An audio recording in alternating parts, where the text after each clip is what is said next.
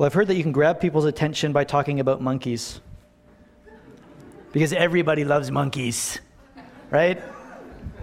I mean, look at that smiling monkey. So let's talk about monkeys.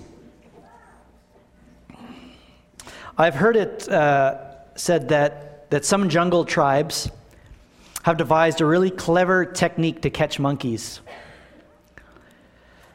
What they do is they take a coconut, they make a hole in the coconut, they hollow out the coconut, and then they put inside the coconut something that the monkey really loves, maybe some fruit, some delicacy. And then they tie that coconut to a tree. And when a monkey discovers the coconut with this delicious food inside, he places his hand through the hole into the coconut and he grasps the food. And then he tries to remove the food from the coconut, but he can't do it because the hole isn't big enough. The hole is only big enough for the monkey to get his hand in like this. It's not big enough to pull anything out of the coconut. But he'll keep trying and trying and trying. And they found that the monkey will not let go of what's in the coconut. And so as this monkey sits there hour after hour trying to remove this food from the coconut, the hunters come and kill the monkey. Apparently they taste delicious. So the question I'm going to ask this morning, and we're going to revisit this, is, are you acting like a monkey? Are you acting like a monkey? Now I'm going to take that off, otherwise you're not going to hear another thing I say. You're just going to stare at that smiling monkey. This morning we're in part 3 of a series of messages I've called Enemies of the Heart, where we're looking at a few emotions, if they get lodged in our heart, become very destructive and harmful to us. And we're looking how the gospel of Jesus sets us free from these emotional strongholds we have and liberates us from them and brings healing to our hearts. And so I don't think the messages are up online yet. A few people have asked for notes. If you weren't here the last couple Sundays or you would like notes for those messages, you can find them at the Welcome Center. They're there. Last week we looked at guilt. We looked at the destructive power of unresolved guilt and how to overcome that guilt through confession, the act of confession. We talked about guilt, and if you boiled it all down, guilt really is a form of debt.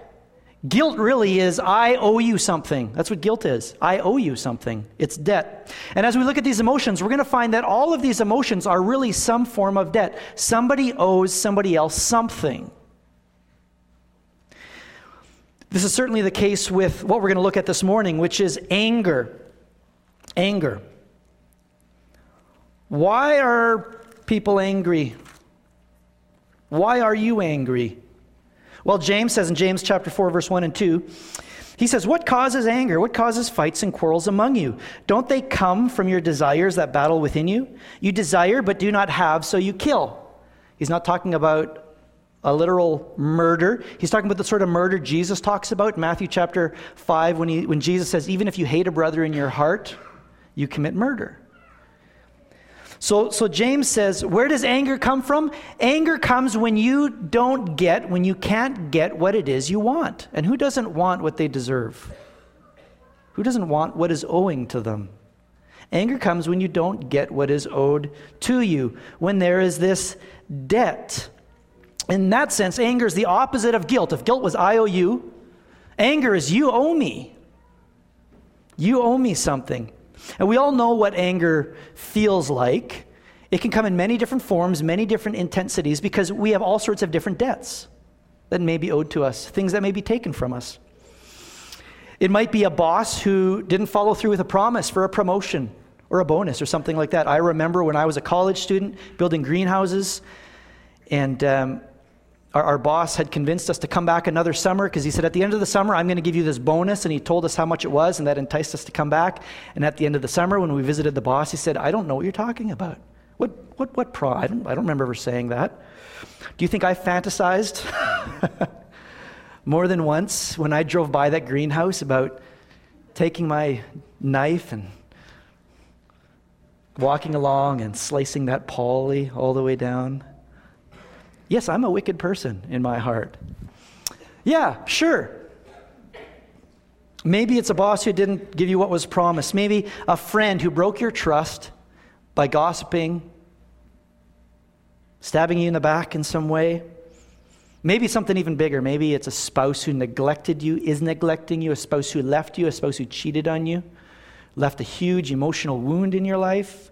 Maybe it's a father who abandoned you and robbed you of your childhood, your security, affection, whatever it might be. We all know anger because we all know what it's like to be owed something, someone. Our first reaction to anger normally is, is to say, well, I have every right to feel angry. I have every right. This was taken from me.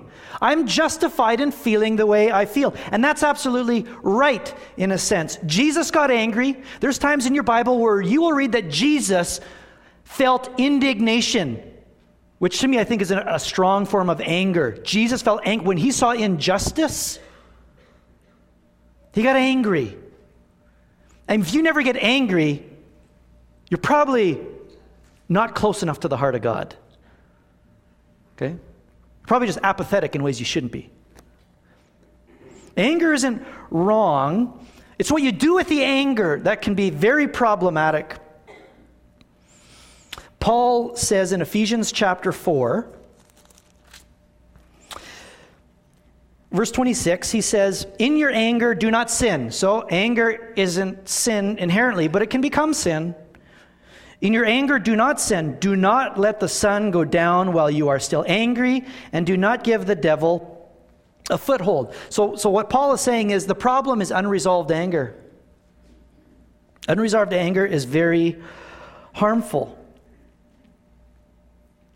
And so he says in verse 31, "Get rid of all bitterness, rage, and anger, brawling, and slander, along with every form of malice. Be kind and compassionate to one another, forgiving each other, just as in Christ God forgave you." He says the only solution to anger is to get rid of it. Now that word "get rid" in the Greek is a very strong word to separate yourself completely. You ever walked into a spider web? You're walking down the street whistling, and all of a sudden, boom, what do? I mean, you're pulling it out of your hair, your ears, out of your mouth. You get that spider web off you as quickly as you can. This is the sort of action that Paul's describing here. Get rid of, separate yourself completely from anger, rage, bitterness. Why? Because it will do you much harm. It will do you much harm in a few different ways. Anger spreads like a virus. Have you ever met angry people? You would say, that's an angry person. Maybe you're an angry person. I had someone after the first service come to me and said, "That hit me right here. I'm an angry person." I said, "Good." I said, "I knew there was at least one of you out there." Maybe you're an angry... How does someone become an angry person? It's anger that entered the life because something was owed and they didn't resolve it. And that anger spread like a virus through other relationships in other areas of their life, and it took them over. This is why Paul says, don't give Satan a foothold. Don't even let the sun go down on it. What is a foothold? A foothold is a place from which something spreads. When you don't resolve your anger, it gives it a foothold that will spread like a virus in your life. And it tends to hurt those that you love the most. And some of you know this because you had a daddy like this. He had a boss who was really hard on him, and he came home and he took it out on you, or he took it out on mom, right? Instead of at the boss. This is what anger does. It causes you to take it out on those, to hurt those that you love the most, even if they're not the ones that have wronged you in any way. It's the reality of it. Paul says, get rid of it. It's going to hurt those around you. Paul says, get rid of it, because when you do not resolve anger, it allows somebody else to control your life. It gives them power. It gives what they've done to you in the past the power over your future, what you're going to feel tomorrow, what you're going to do tomorrow. If guilt is to be in the prison of my sin, anger is to be in the prison of another person's sin. And Paul says, I don't want someone else's actions to dictate how you feel, how you think, how you act, because some of those people that wronged you, they're dead. They're in the grave. They can't pay you back. Or something they took from you could never be paid back. How do you pay back a broken marriage? How does a father pay back not being there for his kids when they're growing up? You can't pay that back. So if you don't get rid of it, then it allows the past, it allows another person's sin to control your life. For all those reasons, Paul says get rid of it.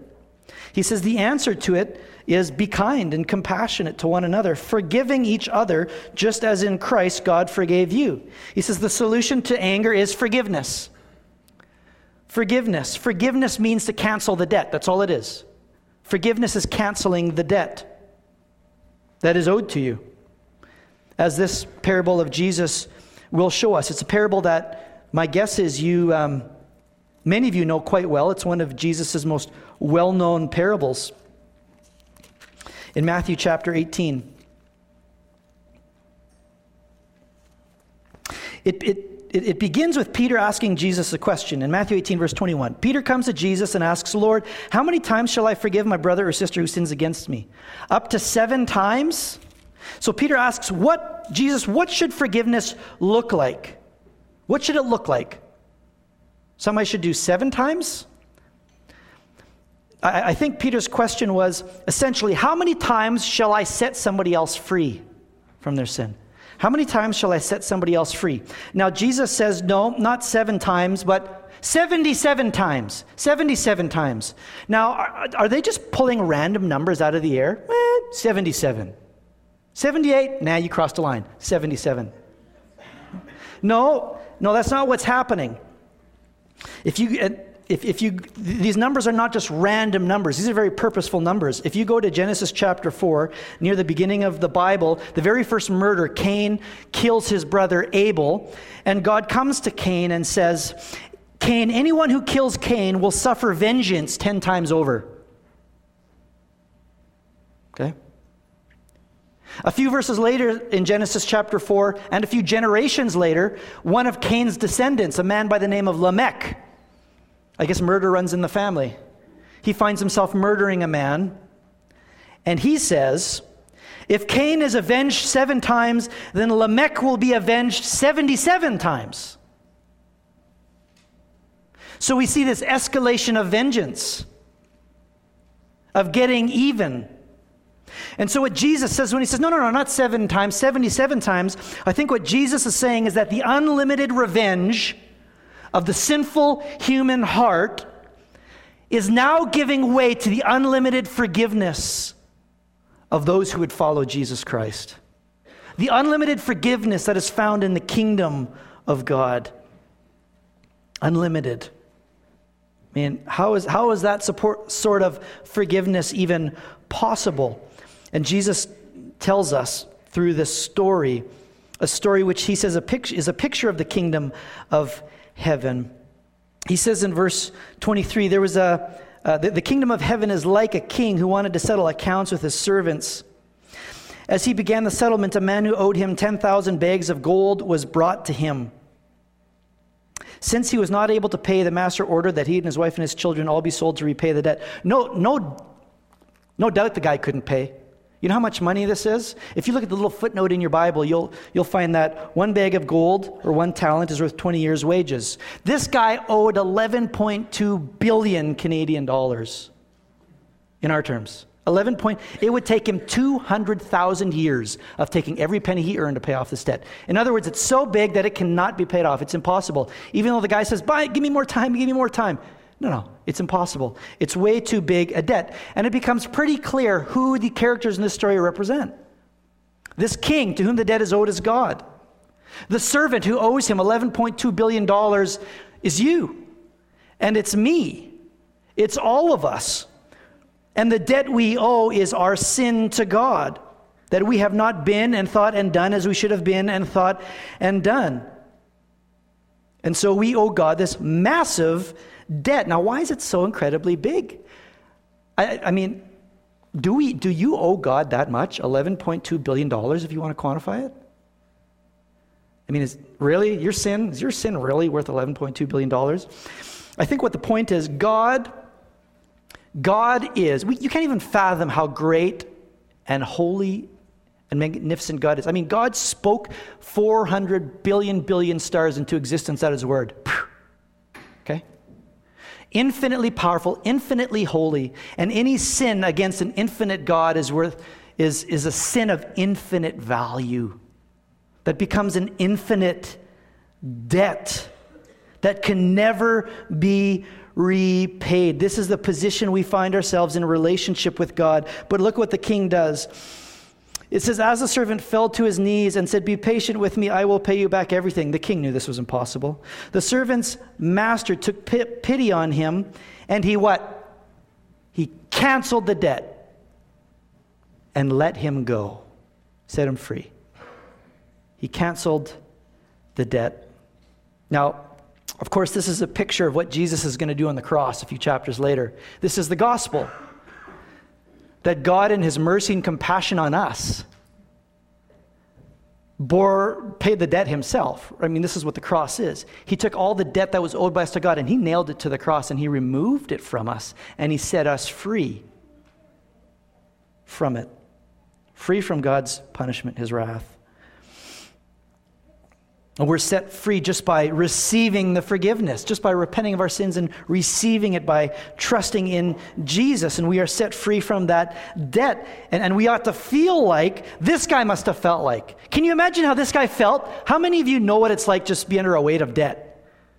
I mean, you don't need to raise your hand because I know it's lots of you, right? And on November 1st, we're buying a house. We're buying the Porcher's house. This is great. And we're excited about that, how God has worked this all out. And they've been very good to us, and they've been very generous to us. But we're still going to have a few $100,000 of debt, right? And can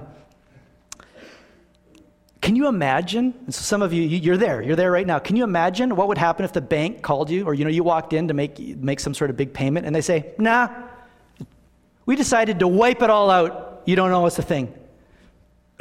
Hint, hint, hint. No, I'm kidding. I shouldn't have done that. I'm sorry, that wasn't fair. I can only imagine the feeling. What a glorious, no. But you can imagine how this guy would have left, right? Whoa! From 11.2 billion to zero? Oh my goodness, he was free. He would have been like walking on clouds. I gotta go. I'm gonna go to Toys R Us. I'm gonna get toys for the kids. I'm gonna go get that ring for my wife that she's always wanted. I'm gonna go get that truck for me.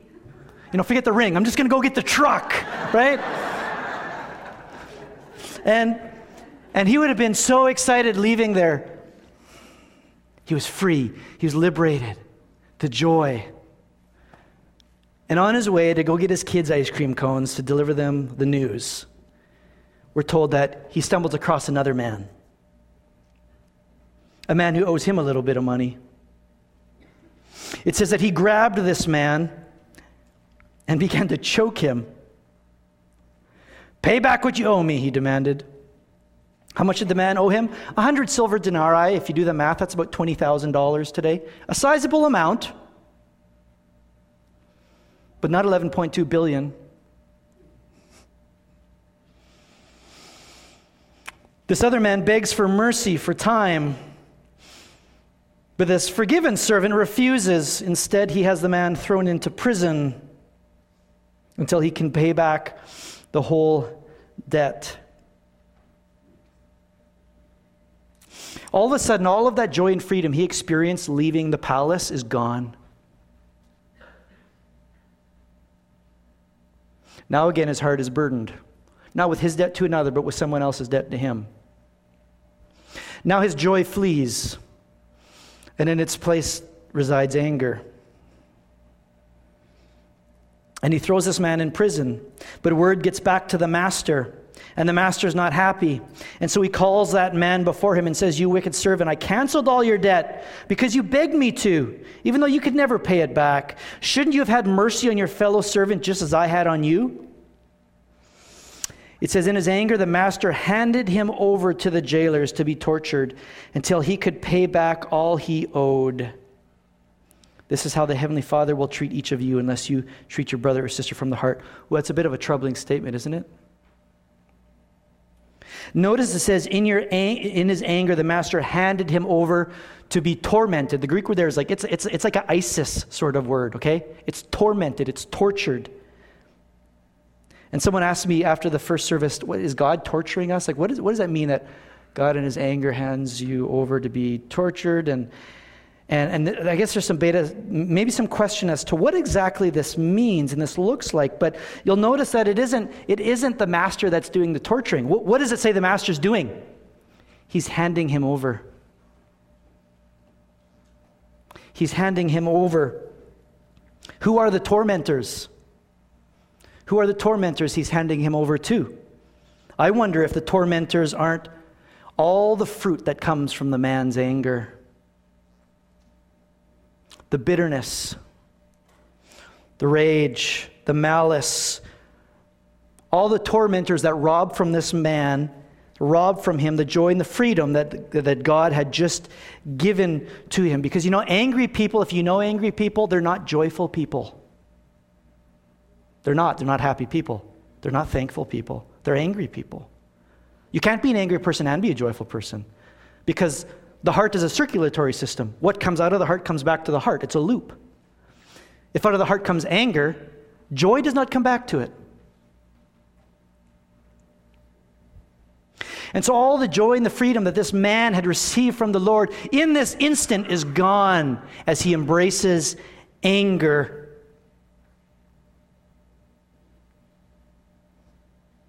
I think what Jesus is saying is that if we demand payment, we are the ones that pay.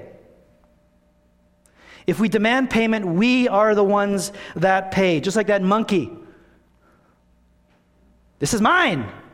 This is mine. I will not let go. The monkey ends up dead because he cannot let go. I think Jesus is saying the same thing here. He says to refuse to forgive, Peter, is to choose self-harm. You're so focused on not wanting to let that other guy go free, you're the one that you need to set yourself free. To refuse to forgive is to choose self-harm. So coming back to the question, are you acting like a monkey? Are you acting like a monkey? Is there something that you're hanging on to, something you're owed, and you're angry about it, and you're hanging on, but all it will bring you is self-harm? Are you acting like a monkey in any way? Do you need to set yourself free by forgiving? God freed us by forgiving us. This is the point of this parable. God has freed us by forgiving us, and we stay free by forgiving others. When I accept God's forgiveness of me, I'm set free from the penalty of my sin. When I extend forgiveness to another, I'm set free from the power of their sin. That it will have no sway, it will have no hold on me, it will not rob me of my joy and my freedom. And so James says, and Paul says, and Jesus says, the answer to anger is to forgive freely as God has forgiven us in Jesus. And I realize for some that that hurt is so deep, and that debt is so great that you wonder how in the world that could possibly happen, that sort of forgiveness. C.S. Lewis said that everyone says forgiveness is a lovely idea until they have something to forgive. Right? I'm sure that's true. I just want to take a couple of minutes before we go to the table to maybe just share some steps in the way of forgiveness, some things that are important in that process from this parable. I think the first thing is you need to identify who you're angry with. Anger spreads like a virus. Just because you express anger at so-and-so doesn't mean that they're the one that has wronged you or owes you anything. You need to identify who it is you're angry with. Figure that out. I mean, in the parable, it was the king knew who owed him money, and that man knew who owed him money. Forgiveness is not just a decision to move on. Trying to forget a debt is not the same as canceling a debt. If you try to forget it, it'll never work. You'll never be free from it. You need to identify who you're angry with, and then you need to determine what they owe you. And I think this is where a lot of people misstep. And I've seen people hit this point, and then they won't do this. They try to forgive generally, but general forgiveness does not have the power to overcome specific hurts. People wronged you in certain ways. They took certain things from you. And if you won't identify those things, you cannot cancel them. If you try to forgive generally, that won't work for specific sins or hurts. So you need to figure out, you need to quantify, you need to write it down. What has been taken from you? What is it that is owed to you? Because you can't cancel a debt that isn't clearly identified. And then thirdly, once you've done that, then you can cancel the debt. You can choose to cancel the debt. Because forgiveness is a decision, it's not a feeling. And this is where we wonder whether we've forgiven because we still feel. But forgiveness doesn't begin as a feeling, it begins as a decision, something you choose to cancel the debt. And it will always be a decision before it's ever a feeling. And this can be a transaction that happens between you and God in your heart. Sometimes it has to be because that person's dead, they're in the grave, they're not there anymore. Or it can be something that happens in conversation with the individual. But it might help to mark forgiveness, just as a suggestion, with something tangible. I remember hearing a story about a man whose father-in-law had harmed him in some way, and the guy was dead. So he couldn't speak with him. So he came and he took a chair and he set up a chair, an empty chair, and he sat and he faced the empty chair, and he spoke. Silly? I don't think so. He spoke. He did something to mark the occasion to cancel the debt. Maybe that's writing a letter. Maybe that's having a conversation. Maybe that's sitting across from an empty chair. I don't know. But it might be helpful to formally, officially, in some tangible way, to cancel the debt that is owed to you. And like I said, once you do that, the feelings don't necessarily fall in line with the decision right away, do they? That often takes time because feelings don't immediately change normally. And that doesn't mean that forgiveness isn't real. We cannot believe the lie that because I feel something, that means I haven't forgiven it. No, forgiveness is a decision that they no longer owe you. And when those feelings come back to you, you have to restate your decision to the feelings. You restate it. No, I have specifically canceled that debt. No, they don't owe me that. I have canceled that debt. They don't owe me. If you keep rebuffing your feelings by restating your case, restating your decision, I think in time, eventually those feelings follow your will.